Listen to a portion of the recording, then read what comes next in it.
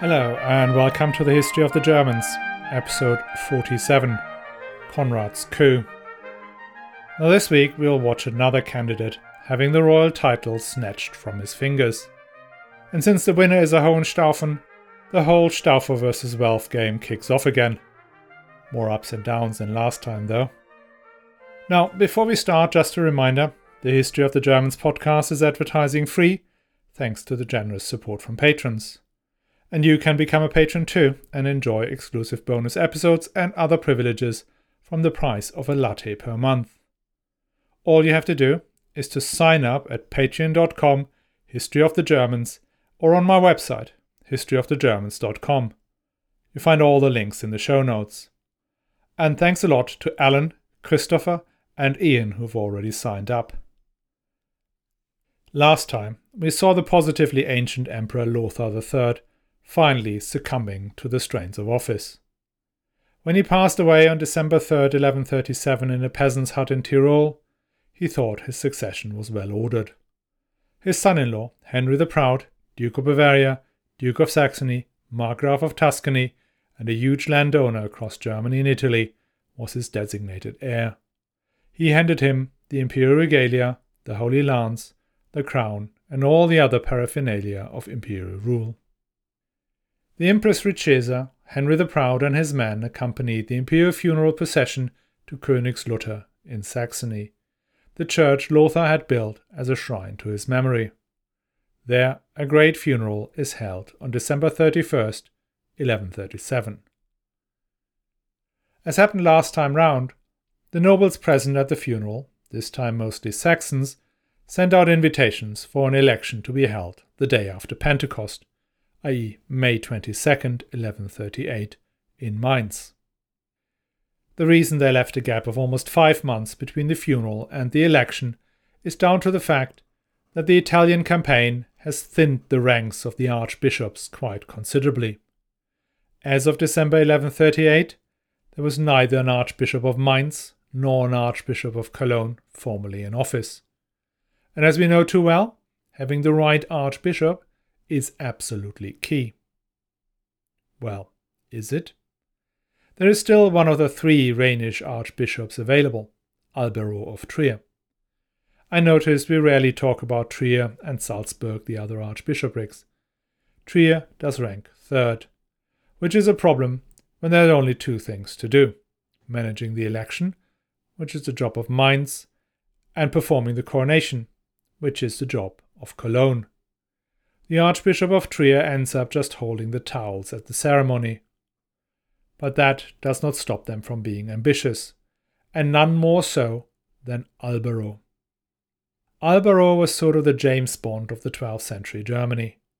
Though a fan of good food and other pleasures, he was also a great spy. Before he became bishop, he attracted the wrath of Emperor Henry V, who put a prize of 500 talents of silver on his head, an enormous sum.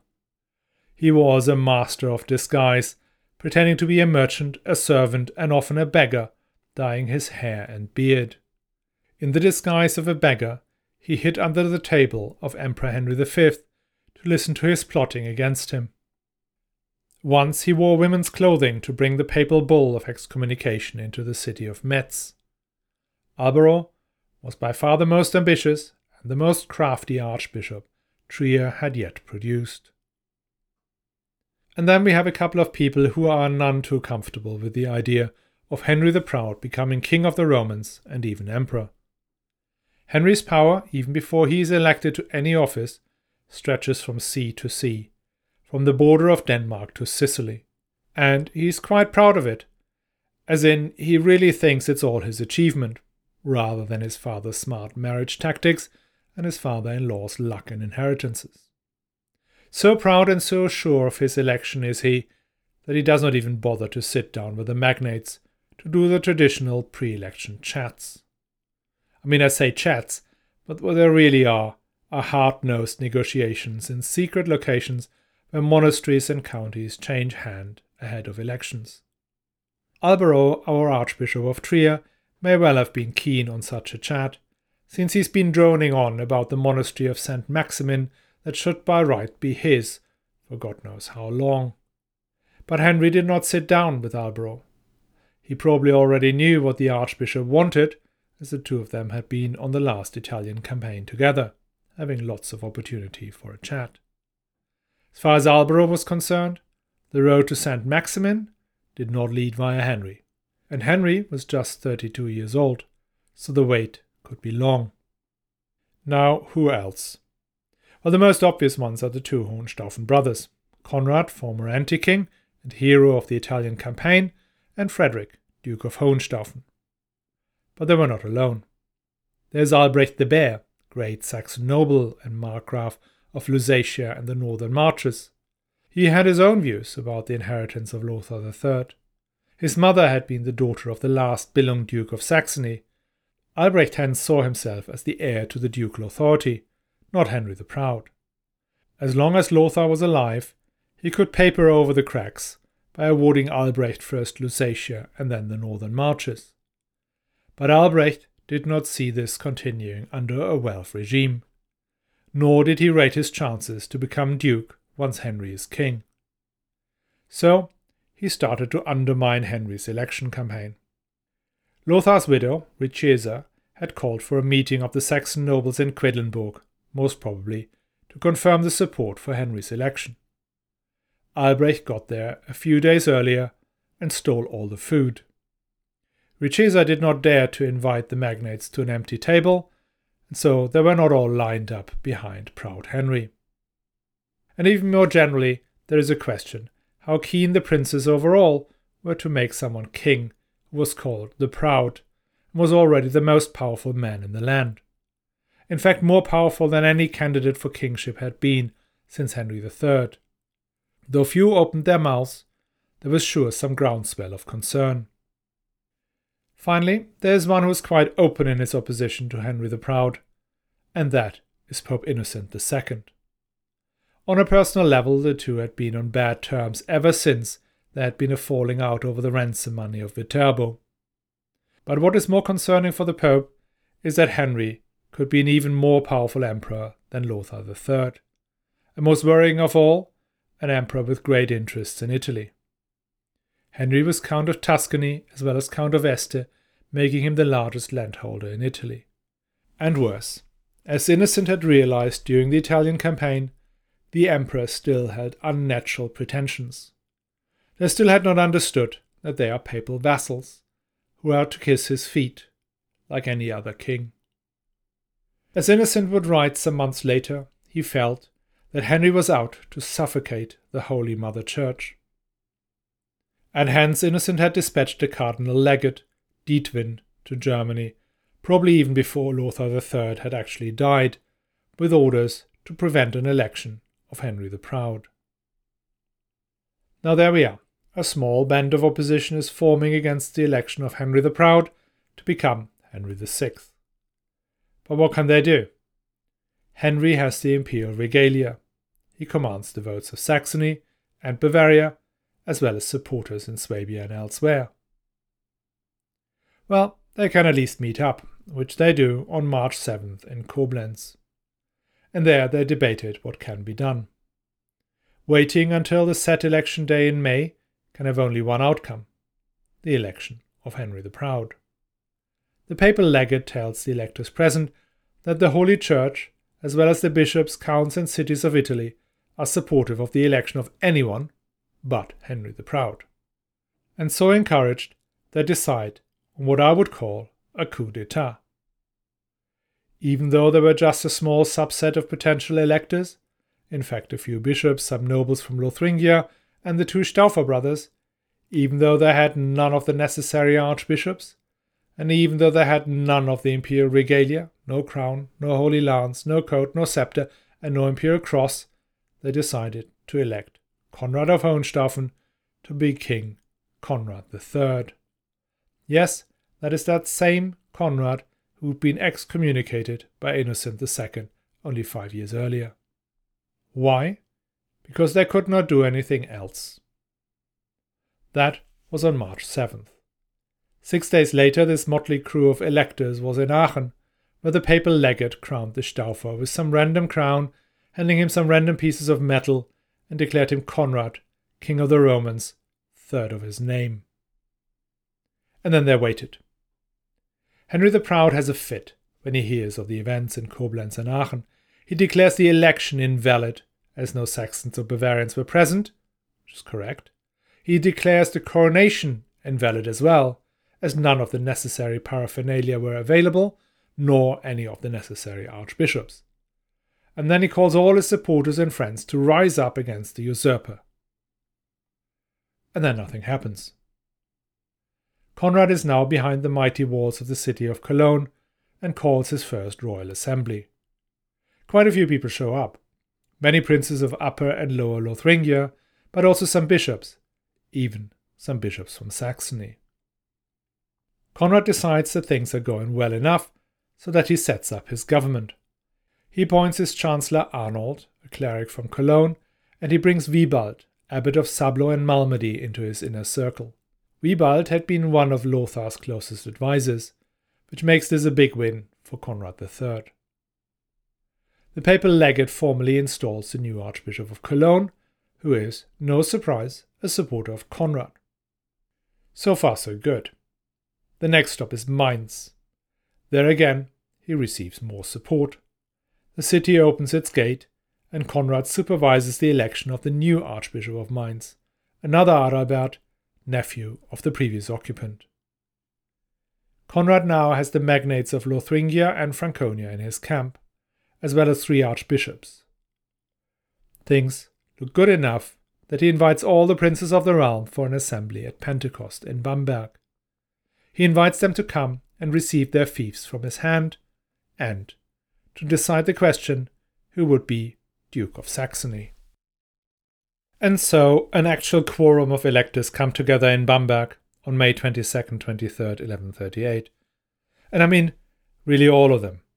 The southern dukes of Zähringen and Carinthia, the Babenberger Leopold, new Markgraf of Austria, the Duke of Bohemia, and many of Henry the Proud's vassals, counts, and magnates from Saxony and Bavaria. The Saxons are there because they do not want Conrad to install Albrecht the Bear as Duke of Saxony. The Bavarians are there probably for the spectacle of seeing their unloved duke being humiliated. When they are all assembled, the old Empress Richeza tilts the balance in Conrad's favour. She gives up her support for her son-in-law's claim on the throne and hands over the imperial regalia. On that decision, the magnates present swear fealty to their new king, Conrad III of the House of Hohenstaufen. The only one not doing so is Henry the Proud, too proud to show his face, or maybe still negotiating terms, but he does not appear. And then there is just a bit of mopping up to do. The Archbishop of Salzburg is placated by Conrad showing him some special favours. That's it. Conrad and Henry then negotiate for 3 days before Augsburg over the Duchy of Saxony and the Duchy of Bavaria. But they cannot reach an agreement. As the debate gets heated, Conrad is getting worried about the large retinue of armoured knights Henry had brought with him. In the depth of the night, Conrad flees from Augsburg. He rides to Würzburg, where he assembles a court of princes, all solid supporters of the Hohenstaufen, who put Henry the Proud into the imperial ban. Henry is stripped of his title as Duke of Saxony, and his position is handed over to Albrecht the Bear. 6 months later, he also deposes him as Duke of Bavaria, and installs his half-brother Leopold, Markgraf of Austria, as the new duke. It is 1138, and we are watching a rerun of the year 1125, just with inverse prefixes. 2 candidates compete for the title, one Hohenstaufen, one Welf. The churchmen tilt the election outcome to suit their interests. Hohenstaufen and Welf go to war over royal rights and privileges, the other kept from the previous regime. And who wins? The princes and the church, as before. Who loses? The peasants that are in the way of the armoured knights. War is taking place in 2 main areas. One is Saxony, where Conrad's ally, Albrecht the Bear, fights the old Empress Richeza, and Swabia, where Henry the Proud's brother, whose name is Welf VI, is fighting the brand new Duke of Bavaria, Leopold. In Saxony, things were initially off to a decent start. Albrecht the Bear can occupy Lüneburg, the center of Welf possessions, and pushes the old Empress hard. By Christmas, Konrad believes that everything is sorted, and calls for an assembly in Goslar to effectively settle the conflict, make everybody accept Albrecht as duke, and be done. He arrives in Goslar with just his bodyguard and entourage, indicating he comes to make peace. But most of the important Saxon leaders do not show, in particular the old Empress and the Archbishop of Magdeburg. Konrad twiddles his thumbs for a month, hoping he can convince all parties to come to another assembly in February in Quedlinburg. And this time they do show, but they do show with a large army. Amongst them is now Henry the Proud himself, who had fought his way back home from Augsburg. Konrad looks at the enemy army, counts his own soldiers, and does the same thing as he did in Augsburg. He ran. A running king, even if he's indeed running for his life, is not an edifying sight, in particular in the middle of a civil war. Even Albrecht the Bear cannot keep the supporters of Konrad together. One by one, they go over to Henry. 3 months later, Albrecht and his few remaining allies have to leave Saxony. Henry is back in charge of the largest and the most important German duchy. In May 1139, the princes of southern Germany commit to undertake a campaign against Henry the Proud. Our old friend Archbishop Albero of Trier is the most enthusiastic. He provides 500 knights instead of the just 20 he's required to bring. Not just that, but being a jolly churchman, he also brings food and drink. We are told he brought 30 fuder of finest Moselle wine, that is equivalent to about 30,000 litres. When this well-equipped force meets the army of Henry the Proud in August, the two sides measure each other up and then do something we have seen happening several times before. The bishops realize that the battle could go either way and decide it is better to negotiate. And so they do. In the end, Henry pretty much wins. He's confirmed in the possession of Saxony and the parties agree an armistice for the next 9 months. Then Albero brings on his 30,000 litres of wine and they have one hell of a work event. Except for Konrad and Albrecht, who sit in the tent most likely exchanging choice words about the prelate's peaceable nature. After this fiasco, the last remaining supporters of Konrad and Albrecht's cause return to Saxony, making peace with Henry the Proud. In Bavaria, the situation is more advantageous for the Hohenstaufen, at least initially. The Welf had become quite unpopular, probably because they were trying to introduce a tight governmental structure. Konrad's new duke, Leopold, is quickly established and takes his seat in the old Bavarian capital, Regensburg. Konrad provides him with some more help by installing his brother Otto as Bishop of Freising and his brother Konrad as Bishop of Passau. All these brothers were sons of that exceptionally reproductive Agnes of Weiblingen we mentioned in episode 43. Otto of Freising is best known as a historian who wrote 2 books. One, A World Chronicle, covering the whole of history from Adam and Eve to the reign of King Henry V. It ends in sad contemplation of the end of the world, as Pope and Emperor had fallen out, a clear portent of the coming of the Antichrist. And then, in his later years, he will be asked by his nephew, Frederick Barbarossa, to write up his reign, where he puts a much more optimistic spin on things. He is also one of the main sources for this period, which he experienced firsthand. The new Duke of Bavaria, Leopold, is now well settled and holds a ducal assembly, where pretty much the whole of the duchy shows. Henry's brother, Welf VI, did not, but that was not to be expected. The Welf are now preparing to get their old duchy back. Remember, they had received this duchy not by the generosity of Lothar III. It had been in the family for more than a century, and part of the reconciliation between Henry IV and the Welf was that Bavaria would forever remain within their family. How could they, why would they, ever give it up? As Henry was mustering his army in October 1139, he suddenly keels over and dies. He was just 35 years old. Rumours swirled around Saxony immediately thereafter suggesting he had been poisoned. The rumour found credibility when Albrecht the Bear suddenly appeared and pretended he was again Duke. But he found no support. The Saxons insisted that the 10-year-old son of Henry the Proud, also Henry, should be Duke, and his grandmother, the old Empress, be regent. Albrecht lost his last strongholds in Saxony. Even his family home in Anhalt was razed to the ground. With Saxony all but lost, the woes continued. Duke Leopold's position in Bavaria began to get wobbly. Two counts rebelled and, supported by Ralph VI, inflicted a painful defeat on the Duke. Conrad needed a success badly, very badly. And so he attacked one of Ralph VI's most important positions, the town and castle of Weinsberg near Heilbronn. If you ever drive from Heidelberg to Nuremberg or from Stuttgart to Würzburg, you cannot miss the impressive ruins of the castle of Weinsberg. It sits on top of a near-perfect cone, its slopes covered in vines.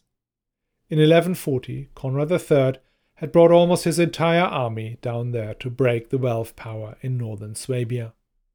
The garrison held out, waiting for their lord to relieve them, and Ralph VI did indeed arrive, but was heavily defeated by Conrad and his brother Frederick the Duke of Swabia. The garrison surrendered, and the story goes that Conrad allowed the women of Weinsberg free passage with all valuables they could carry on their shoulders. The ladies of the town, worried about the fate of their husbands and boyfriends, decided to carry them down the hill, and it was said that many a sturdy maid was able to finally find love. When the women came down the hill, Conrad's aides called foul play and asked the king whether they should arrest the men. But Conrad said that no, a king's word is a king's word, and so he let them pass. Now this story may well be made up. There are several such stories circulating about other castles as well, but none is so famous, at least in Germany, as this one.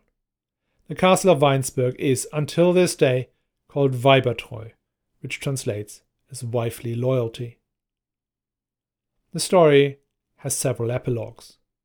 The castle was finally destroyed during the Peasants' War of 1525, and in 1819 a local group of women began collecting funds for the renovation of the castle that stabilized the existing structure. In 1855, the architect of the famous Schloss Liechtenstein, which is on almost every third picture tagged Germany on Facebook, suggested the construction of a pantheon of famous German women. That failed due to opposition of the Württemberg authorities. Joseph Goebbels picked up the idea and planned a great Valhalla of the German women to be inaugurated in 1940. The outbreak of World War II prevented this awfulness. So, we are left with the beautiful ruins of Weinsberg, still managed by the Frauenverein, the Women's Association founded in 1819, and no man built anything over it. Do I believe the story of Weibertreu? Yes, I sort of do, and the reason is quite prosaic. In 1140, Conrad III's reputation was in tatters. He had fled Saxony twice, his Duke of Bavaria had been humiliated by Ralph VI, and his castles overrun and peasants killed. Assuming the women of Weinsberg did indeed pull this stunt, Conrad realized that this was a great opportunity to rebuild his reputation as a magnanimous ruler. And it may have worked. It took another year of brutal fighting in Bavaria for the position of Duke Leopold to be restored. The momentum did not even stop when Leopold unexpectedly died. Conrad III then appointed another of his half-brothers, Henry, called Jasomirgott, as Duke of Bavaria. Where his nickname, which translates roughly as "Yes, with the help of God," comes from is unclear. But it is helpful, as we by now have far too many Henrys cluttering up our narrative. Several events paved the road to peace in Saxony. Empress Richeza, who had been relentless in her effort to regain all the Welf possessions for her grandson, had died in 1141. Albrecht the Bear had conceded that he would never become Duke of Saxony, so reverted back to calling himself just a Margrave and began negotiations with the Saxon leaders. In May 1142, the Saxon magnates, including the mother of the little Duke Henry, appeared at an assembly at Frankfurt. The parties agreed to end the conflict over Saxony. Conrad III accepted young Henry as the legitimate Duke of Saxony. In exchange, little Duke Henry, soon to be known as Henry the Lion, represented by his mother and a council of his magnates, gives up his claim on Bavaria. To seal the deal, Henry's mother Gertrude, the daughter of Emperor Lothar III, marries Henry Jasomirgott of Bavaria.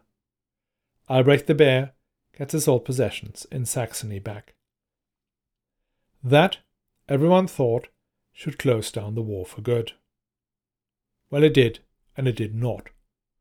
There was one person nobody had asked, and that was Welf VI, the uncle of Henry the Lion Cub. Welf VI did not see any reason to give up. In fact, he now claimed Bavaria as his own, since Henry's renunciation made him, Welf VI, the true heir to the duchy. Welf VI will keep fighting the good fight for almost the whole of Conrad's reign, making it hard for him ever to leave the country, for instance, to get the imperial crown in Italy. Likewise, Conrad III had very little, if any, authority in Saxony throughout his reign. In the 19th century retelling of the story, the election of Conrad III is often seen as another one in the string of disasters brought upon the German nation by the hateful papacy. If Henry the Proud had been elected, and then not poisoned, imperial power could have been restored back to the glory days of Henry III, and even before. The Welf rulers, having control of Bavaria and Saxony, could have created the institutions that the empire so sadly lacked and that were taking shape in France. Their interest in the East could have given the empire a new purpose, away from the entanglement with the unsavory affairs of Italy. And that would have led directly to a strong and confident German national state, avoiding the horrors of the 30 Years' War and the humiliation of the Napoleonic occupation. A lot of what-ifs and long-range hypothetical outcomes. And in no way had Henry the Proud an interest in, or any faint notion of, creating a German national state. But still, Pope Innocent II's fear of Henry as emperor is a clear sign even contemporaries were expecting a very different outcome under Welf rule. As it happens, we now have King Conrad III. Yes, he was a weak king, but that will not stop him mounting one of the largest military campaigns the empire had seen to date. Whether that succeeds, we will see next week. I hope you will join us. And in the meantime, should you feel like supporting the show and getting hold of those bonus episodes, sign up on Patreon. The links are in the show notes or on my website at historyofthegermans.com.